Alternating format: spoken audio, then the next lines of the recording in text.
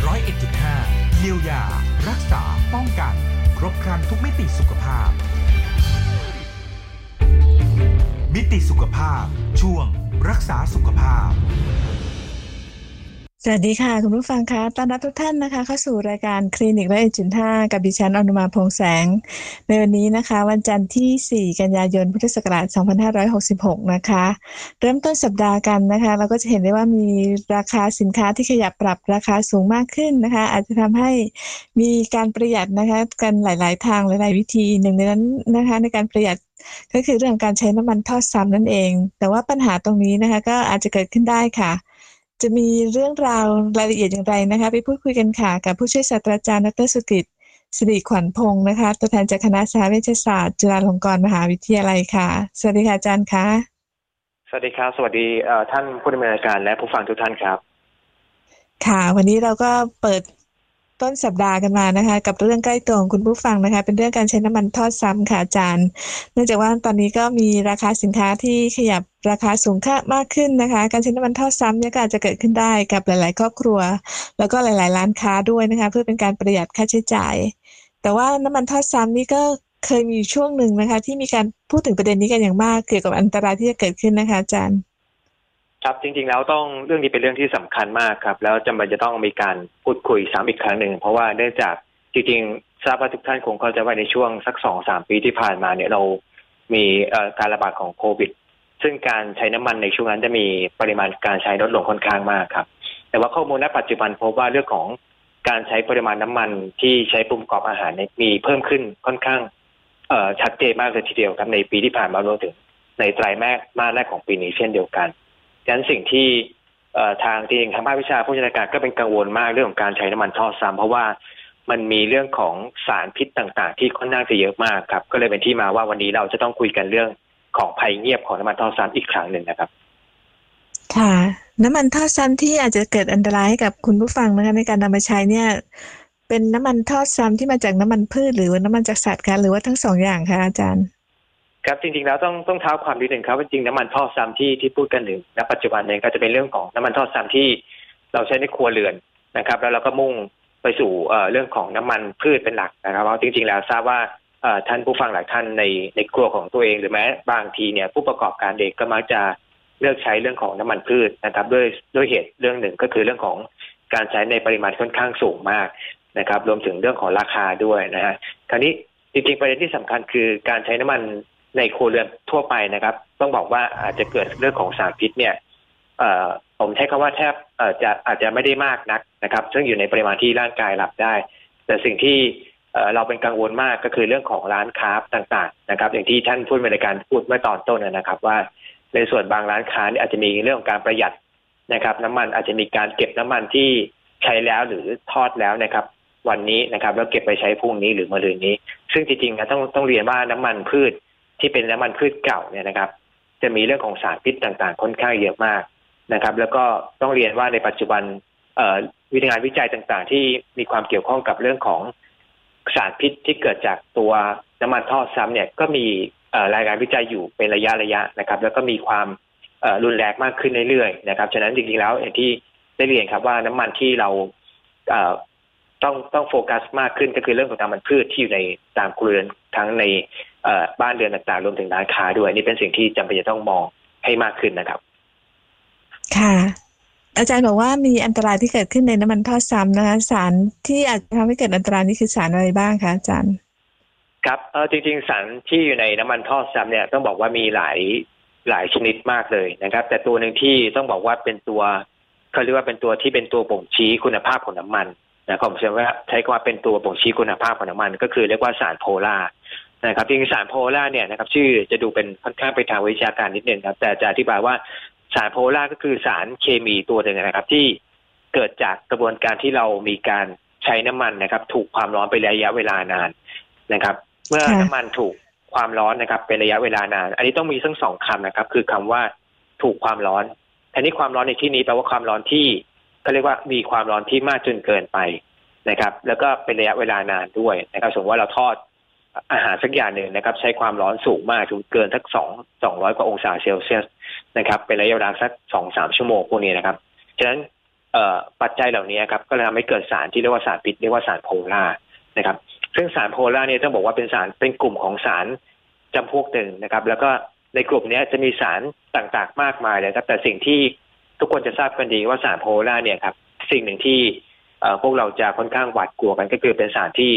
มีฤทธิ์ในการก่อกลายพันธุ์หรือเป็นสารก่อมะเร็งได้ฉะนั้นตัวนี้จึงเป็นตัวที่จริงๆแล้วต้องเรียนท่านผู้ฟังว่าสารโพล่าเนี่ย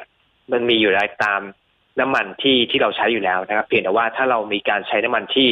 ผิดปกติไปนะครับมีการใช้เรื่องของความร้อนที่สูงมากนะครับประกอบกับการที่ใช้เป็นระยะเวลานานเนี่ยตรงนี้เองเนี่ยนะครับก็จะเป็นปัจจัยที่ทำให้สารโพล่าสูงขึ้นในทั้งในน้ำมันที่เราทอดซ้ำแล้วก็น้ำมันที่เรา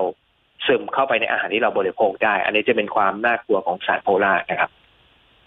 ค่ะมีสารที่เป็นอันตรายชนิดอื่นอีกบ้างไหมคะที่เราต้องระวังด้วยเหมือนกันจากการใช้น้ำมันทอดซ้ำค่ะอาจารย์ครับจริงๆแล้วเนี่ยในกระบวนการทอดนะครับถ้าท่านผู้ฟังลองนึกภาพตามเวลาเราทอดอาหารสักอย่างหนึ่งนะครับเวลาเราใส่อาหารลงไปในกระทะเราที่มีน้ำมันซึ่งมีความร้อนอยู่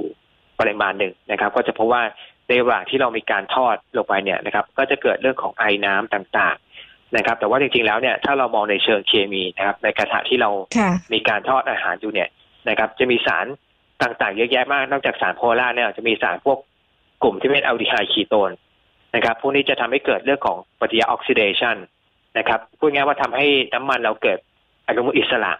นะครับซึ่งอนุมูลอิสระทุกท่านก็จะทราบแล้วว่าอนุมูลอิสระเป็นตัวที่ก่อให้เกิดเรื่องของโรคไม่ติดต่อหรือหลังเยอะแยะไปหมดเลยนะครับนอกจากนั้นก็เป็นเรื่องของกรดไขมันอิสระพวกนี้นะครับก็ทำให้เกิดเรื่องของความข้นหนืดของน้ำมันที่เราทอดซ้ำฉะนั้นสิ่งหนึ่งที่อยากจะฝากท่านผู้ฟังก็คือเวลาเราใช้น้ำมันทอดซ้ำนะครับจริงๆแล้วต้องบอกว่าการทอดซ้ำอาจจะไม่ใช่เป็นสิ่งที่ผิดเลยทีเดียวนะครับแต่ว่าครั้งนี้ทั้งนั้นเนี่ยจะต้องดูว่าน้ำมันที่เรามีการทอดจะนำไปทอดซ้ำเนี่ยมีคุณลักษณะที่เหมาะสมจะใช้ต่อไปหรือไม่นะครับผมขออนุญาตพูดเสริมเพิ่มเติมไปเลยนะในเรื่องของน้ำมันที่เราสามารถที่จะมองได้ว่าสามารถทอดซ้ำได้หรือเปล่านะครับก็ต้องมองแค่ว่าหนึ่งเลยน้ำมันที่เราทอดซ้ำเนี่ยสิ่งที่เราสังเกตได้คือเรื่องของสีก่อนเลยครับสีของน้ำมันเนี่ยจะเป็นตัวที่สำคัญมากนะครับถ้าเราเปิดน้ำมันเทออกจากขวดนะครับหรือจากปี๊บอะไรก็แล้วแต่จะพบว่าน้ำมันเนี่ยส่วนใหญ่แล้วจะเป็นสีเหลืองทองนะครับใช่ค่ะครั้งใดก็ตามเนี่ยเวลาเราทอดซ้ำไปนะครับก็จะเห็นว่าหลายๆครั้งเนี่ยน้ำมันเนี่ยจะเกิดสีคล้ำขึ้นนะครับการที่น้ำมันเกิดสีคล้ำเนี่ยนะครับก็อาจจะเป็นลักษณะหนึ่งที่ท่านฟังอาจจะต้องมองแล้วว่าน้ำมันเนี่ยเกิดเรื่องของความเสื่อมสภาพแล้วนะครับแต่ก็จะมีอีกอันสองอันนะครับปัจจัยที่อยากจะเสริมเพิ่มเติมท่านผู้ฟังก็คือเรื่องของกลิ่นนะครับกลิ่นแล้วก็เรื่องของไอหรือควันเนี่ยครับอันนี้สำคัญมากนะครับควันเนี่ยนะครับโดยเฉพาะเราทอดไปเรื่อยๆนะครับแล้วก็มีควันสมมติว่ามีควันขโมงเลยลอยขึ้นจากตัวผิวหน้าของน้ำมันที่เราทอดเนี่ยนะครับต้องเรียนท่านผู้ฟังว่าควันตรงนี้เองเนี่ยอันนี้เป็นตัวที่อันตรายมากนะครับถ้าเราจะมองเปรียบเทียบเนี่ยก็จะคล้ายๆกับควันที่เกิดจากน้ำมันทอดซ้ำก็คล้ายกับเรื่องของควันที่เกิดจากการสูบบุหรี่นั่นเองฉะนั้นควันตัวนี้จะมีสารพิษด้วยนะครับมีเรื่องของไอระเหยต่างๆซึ่งถ้าเราสัมผัสกับควันตัวนี้เป็นระยะเวลานานก็จะพบว่าเราก็จะมีเรื่องของภาวะที่เราจะมีการแสบตานะครับแสบจมูกพวกนี้ก็ต้องบอกว่าตรงนี้เป็นจุดที่เราบ่งชี้ได้ว่าน้ำมันเนี่ยมีความเสื่อมสภาพค่อนข้างมากแล้วทีเดียวครับค่ะงั้นผู้ประกอบการที่มีการขายอาหารในช่วงเช้าๆนะคะอย่างเช่นปลาท่องโกทอดบ้างนะคะไก่ทอดหมูทอดอะไรต่างๆที่มีควันค่อนข้างเยอะนะคะในการทอดนี่หรือว่าใช้ไฟแรงสูงก็มีความเสี่ยงต่อการเกิดโรคได้มากเหมือนกันนะคะอาจารย์ใช่ครับจริงๆถ้าเรามองในสองลักษณะนะครับในลักษณะของที่ในการที่เราเป็นผู้บริโภคเนี่ยครับเราเห็นว่าก็มีคำแนะนำเหมือนกันนะครับเวลาเราไปซื้อเรื่องของอาหารที่มีการทอดเนี่ยนะครับจากประสบการณ์ส่วนตัวเลยบางทีเราไปซื้อร้านเดียวกันช่วงเช้าเนี่ยนะครับอาหารที่ทอดขึ้นมาอาจจะมีสีเหลืองทองนะครับแต่ว่าในช่วงบ่ายเนี่ยร้านเดียวกันถ้าเขาไม่มีการเปลี่ยนเรื่องของน้ำมันเนี่ยนะครับตัวชิ้นที่อาหารที่ทอดออกมาก็จะมีสีคล้ำขึ้นอย่างที่ได้เรียนนะครับสีคล้ำที่เกิดขึ้นเนี่ยนะครับก็ส่วนนึงก็จะเกิดจากน้ำมันที่มีการเสื่อมสภาพแล้วน้ำมันเหล่านั้นก็ไปซึมซับอยู่ในอาหารที่เราบริโภคนะครับอันนี้ก็เป็นตัวที่จริงๆแล้วต้องฝากท่านผู้บริโภคด้วยว่าเวลาจะเลือกซื้ออาหารนะครับอย่าให้เลือกซื้อโดยเฉพาะอาหารทอดนะครับจะไม่ต้องเลือกอาหารทอดที่มีลักษณะภายนอกที่ค่อนข้างจะมีสีเหลืองหรือสีออกน้ำตาลอ่อนๆนะครับเมื่อไหร่ก็ตามเห็นอาหารทอดที่มีลักษณะที่เป็น สีคล้ำมากๆนะครับหรือทอดจนไหม้พวกนี้นะครับแล้วก็มีเรื่องของคราบเขม่าอะไรต่างๆผมคิดว่าท่านผู้ฟังควรจะต้องหลีกเลี่ยงอาหารเหล่านั้นนะครับแต่ในส่วนของผู้ที่เป็นผู้ประกอบการเองนะครับอันนี้ก็ต้องเป็นความเป็นห่วงใยกับผู้ประกอบการด้วยนะครับในเรื่องของการใช้น้ำมันทอดซ้ำนะครับรายที่เรียนในเรื่องของควันต่างๆหรือไอน้ำมันที่ระเหยออกมาเนี่ยนะครับตรงนี้จะเป็นตัวที่ต้องบอกว่ามีความเป็นอันตรายค่อนข้างสูงมากนะครับฉะนั้นท่านผู้ประกอบการหรือร้านค้าต่างๆนะครับที่มีการใช้น้ำมันแล้วก็มีการใช้น้ำมันทอดซ้ำอยู่เป็นระยะเวลานานนะครับต้องเรียนว่าอยากจะรณรงค์ให้ท่านได้เปลี่ยนน้ำมันนะครับซึ่งตัวนี้จะเป็นผลดีต่อท่านเองแล้วก็ผู้บริโภคด้วยนะครับถึงแม้ว่าหากท่านไม่สามารถหรือมีความข้อจำกัดในการเปลี่ยนน้ำมันจริงๆแล้วก็ต้องมีการเรื่องของป้องกันตัวเองด้วยนะครับอาจจะเรื่องของการที่เราจะต้องใส่หน้ากากนะครับหรือแม้แต่ต้องอาจจะทอดไว้แล้วก็ตัวเองก็ออกไปที่อยู่นอกร้านหรือมีตัวถูกควันอะไรก็แล้วแต่เพื่อป้องกันไอระเหยต่างๆพวกนี้ก็จะสามารถช่วยบรรเทาเบื้องต้นได้นะครับส่วนการประกอบอาหารในครัวเรือนค่ะอาจารย์ที่ใช้น้ำมันนะคะถ้าไม่เป็นกรณีที่ใช้ไฟแรงสูงนะคะเป็นการใช้ไฟอ่อนในการผัดทอดอะไรต่างๆนะคะเราสามารถเอามาใช้ซ้ำได้ไหมคะอาจารย์คะครับอันนี้เป็นประเด็นที่สำคัญมากนะครับแล้วก็มีผู้ชมหลายท่านนี่สอบถามเข้ามาค่อนเยอะนะครับจริงๆแล้วเนี่ยผมต้องบอกว่าส่วนที่เป็นสารโพล่าหรือแม้แต่สารพิษต่างๆนะครับในที่ได้เรียนปัจจัยไปแล้วปัจจัยจะมี2อันที่สำคัญคือเรื่องของความร้อนนะครับกับเรื่องของระยะเวลานะครับจริงๆแล้วเนี่ยน้ำมันเนี่ยนะครับต้องเริ่มจากน้ำมันก่อนนะครับน้ำมันพืชที่ผู้บริโภคต่างๆหรือแม้แต่ผู้ฟังใช้ในครัวเรือนนะครับจะต้องดูว่าน้ำมันที่เราใช้เนี่ยเหมาะกับการปรุงประกอบอาหารชนิดนั้นๆหรือไม่นะครับผมยกตัวอย่างเช่นถ้าท่านผู้ฟังต้องการที่จะมีการทอดนะครับทอดทอดท่วมยกตัวอย่างเช่นทอดไก่ทอดนะครับหรือทอดหมูทอดก็แล้วแต่นะครับพวกนี้จำเป็นต้องใช้น้ำมันที่เขาเรียกว่ามีจุดเกิดควันสูงนะครับอันนี้ต้องเน้นย้ำคำว่าจุดเกิดควันนะครับโดยพูดทั่วไปแปลว่าน้ำมันชนิดนั้นนะครับสามารถที่จะทนความร้อนได้สูงมากนะครับยกตัวอย่างเช่นในกลุ่มของน้ำมันปาล์มนะครับอันนี้ก็เป็นน้ำมันที่ต้องบอกว่าทุกครัวเรือนก็มีนิยมใช้กันอยู่แล้วนะครับเนื่องจากเรื่องของราคาถูกแล้วก็ส่วนหนึ่งครับอีกส่วนนึงคือน้ำมันปาล์มเนี่ยเป็นน้ำมันที่สามารถทนความร้อนได้สูงมากนะครับฉะนั้นอะไรก็ตามที่เราต้องการไปทอดท่วมนะครับเช่นเรื่องของไก่ทอดหรือว่าทอดมันฝรั่งพวกนี้นะครับก็อาจจะแนะนำให้ใช้เรื่องของน้ำมันปาล์มนะครับทีนี้การทอดท่วมเนี่ยนะครับที่ได้เรียนไปแล้วนะครับถ้าทอดเป็นระยะเวลานานนะครับแล้วก็มีการเขาเรียกว่า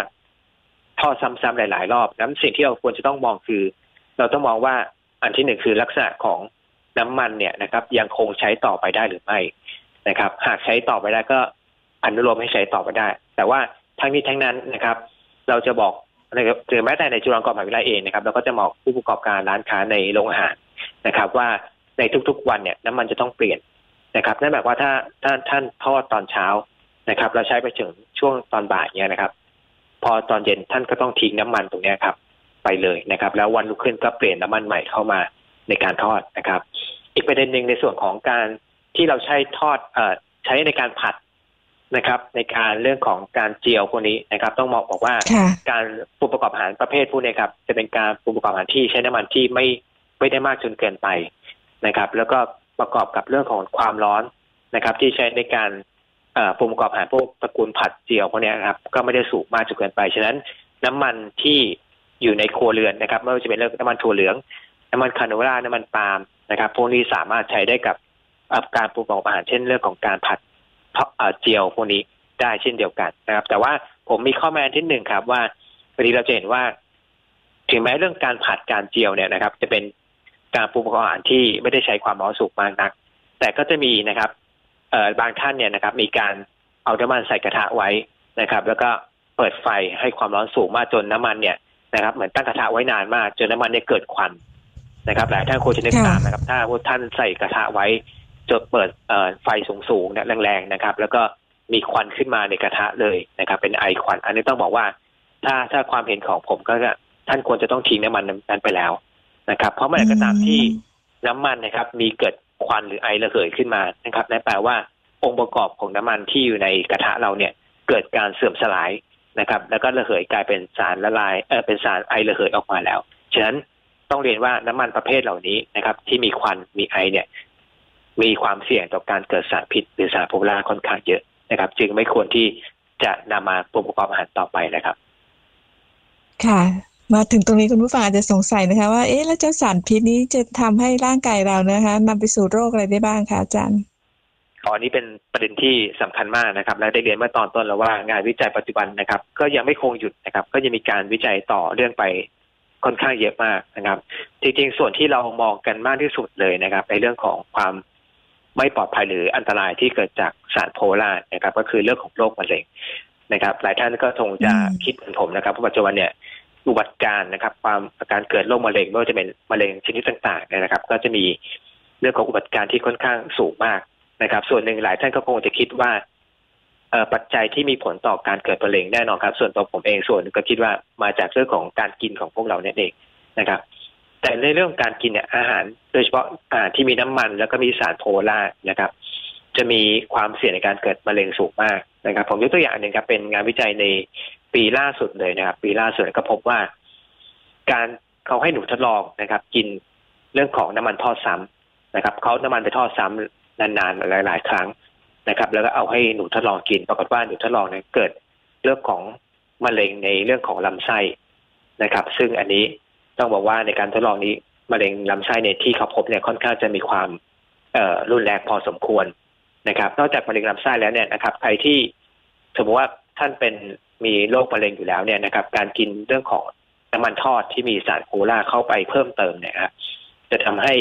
เรื่องของการแพร่กระจายมะเร็งนะครับจาก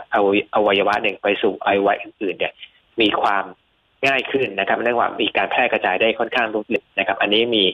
เรื่องของ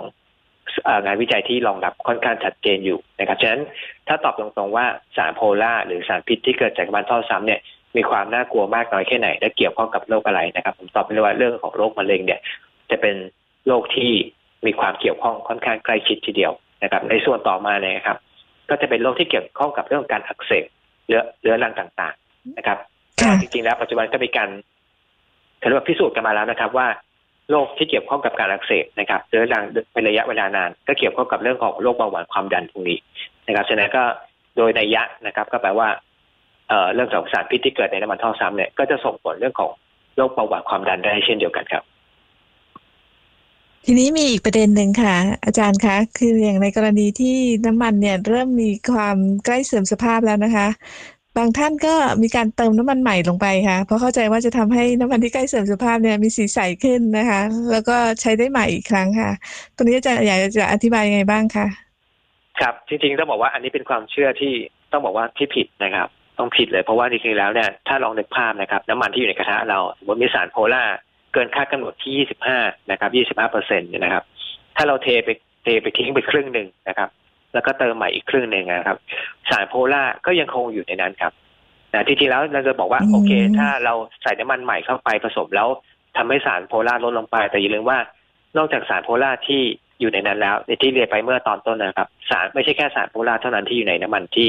ทอดซ้ำจะมีสารพิษอื่นๆนะครับที่อยู่ในตัวน้ำมันทอดซ้ำนั่นเองนะครับหรือแม้แต่เรื่องของ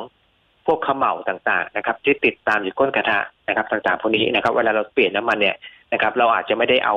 พวกเขม่าตรงนี้นะครับออกไปด้วยนะครับอาจจะมีการแค่ตักออกแล้วเติมเข้าไปนะครับฉะนั้นจริงๆต้องบอกว่าในเชิงของหลักอาหารปลอดภัยนะครับเราจึงไม่มีการแนะนำครับว่าให้เอาออกครึ่งนึงแล้วเติมน้ำมันใหม่เข้าไปนะครับอันนั้นถือว่าเป็นคำแนะนำที่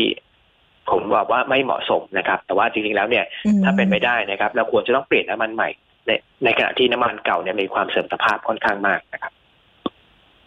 แต่ว่าน้ำมันที่ใช้ทอดซ้ำก็มีปริมาณค่อนข้างเยอะนะคะอาจารย์แล้วจะเอาไปทำอะไรได้บ้างไหมคะ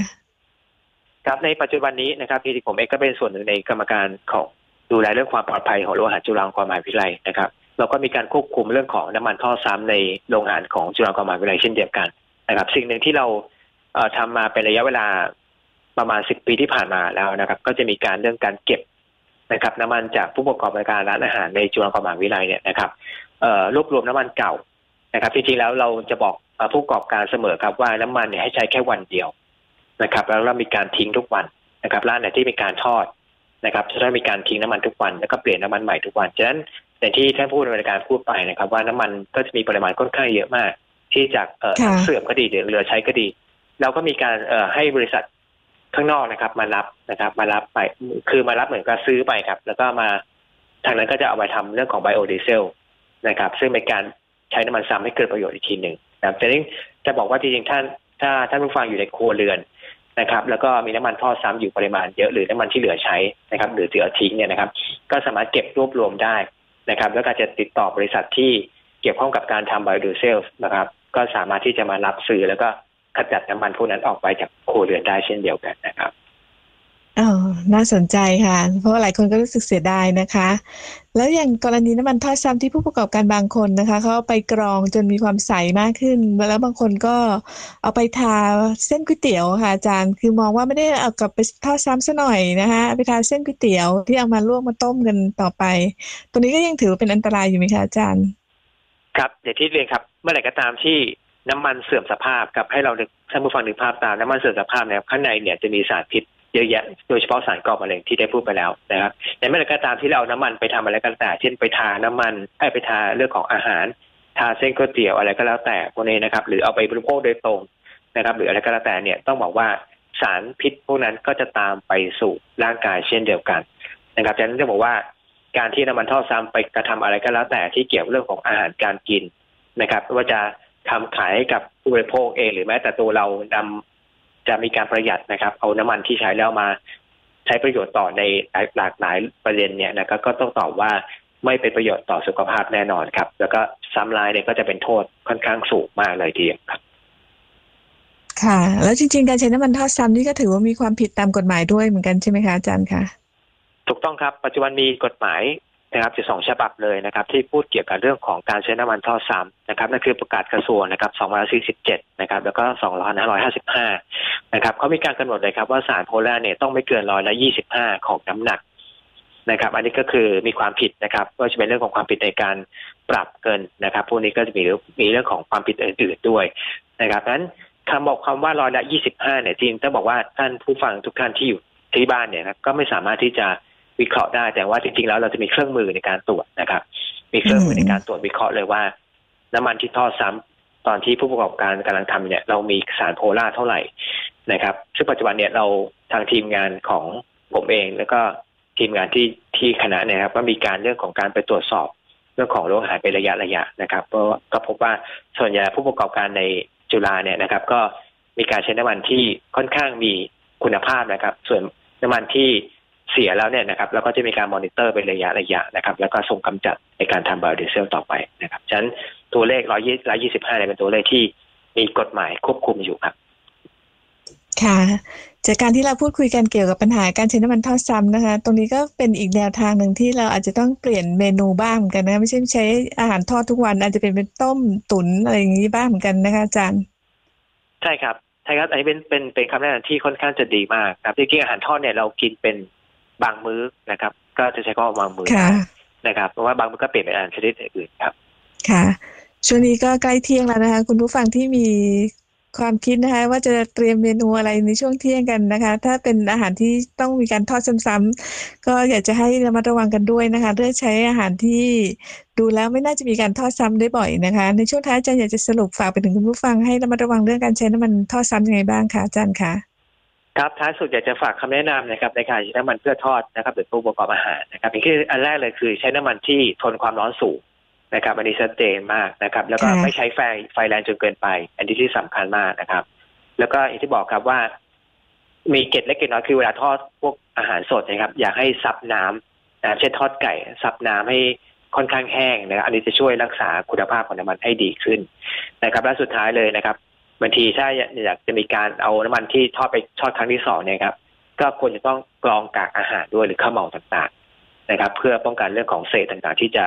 ไปรบกวนอาหารเองก็ดีหรือสารพิษที่ยังคงเหลือในกระทะนั่นเองนะครับจริงๆถ้าท่านผู้ฟังประกอบสามารถปฏิบัติตามได้เหล่านี้ที่ได้พูดถึงก็อาจจะช่วยเรื่องการลดสารพิษในอาหารน้ำมันที่ทอดซ้ำได้ครับค่ะวันนี้ต้องขอบคุณอาจารย์นะคะที่ให้ข้อมูลนี้ค่ะขอบคุณค่ะขอบคุณครับสวัสดีครับค่ะสวัสดีค่ะคุณผู้ฟังคะนี่คือข้อมูลนะคะโดยผู้ช่วยศาสตราจารย์ดร.สุกฤต สิริขวัญพงศ์นะคะจากคณะสหเวชศาสตร์จุฬาลงกรณ์มหาวิทยาลัยมาเตือนภัยเรื่องของน้ำมันทอดซ้ำนะคะไม่ว่าจะไปซื้อรับประทานกินเองนะคะหรือว่า ปรุงประกอบอาหารกินเองก็ต้องระมัดระวังเรื่องของการใช้น้ำมันทอดซ้ำด้วยนะคะเพราะอย่างที่บอกไปว่ามีสารสำคัญที่เป็นอันตรายก็คือสารโพล่าซึ่งเป็นสาเหตุสำคัญของการเกิดโรคความดันโลหิตสูงแล้วก็การเกิดมะเร็งด้วยนะคะซึ่งในปัจจุบันนี้นะคะมะเร็งก็ยังถือว่าเป็นโรคที่ทำให้คนไทยเสียชีวิตเป็นอันดับหนึ่งนะคะอยู่อย่างต่อเนื่องมาหลายสิบปีแล้วนะคะเพราะว่ามีความเสี่ยงจากหลายๆปัจจัยด้วยกันและหนึ่งในนั้นก็คือการใช้น้ำมันทอดซ้ำนั่นเองเพราะฉะนั้นก็นอกจากจะมีเมนูในการทอดอาหารนะคะในแต่ละสัปดาห์แล้วก็เปลี่ยนเป็นต้มตุ๋นนึ่งบ้างนะคะเพื่อทำให้สุขภาพเราดีแล้วก็มีความปลอดภัยมากขึ้นค่ะวันนี้หมดเวลาของรายการแล้วนะคะพรุ่งนี้กลับมาจะเจอกับข้อมูลสาระที่น่าสนใจเกี่ยวกับเรื่องของสุขภาพได้ใหม่ค่ะวันลาไปก่อนนะคะสวัสดีค่ะติดตามรับฟังรายการคลินิก 101.5 ได้ใหม่ทุกวันจันทร์ถึงวันศุกร์เวลา 10:30 นถึง 10:55 นFM 101.5 เมกะเฮิรตซ์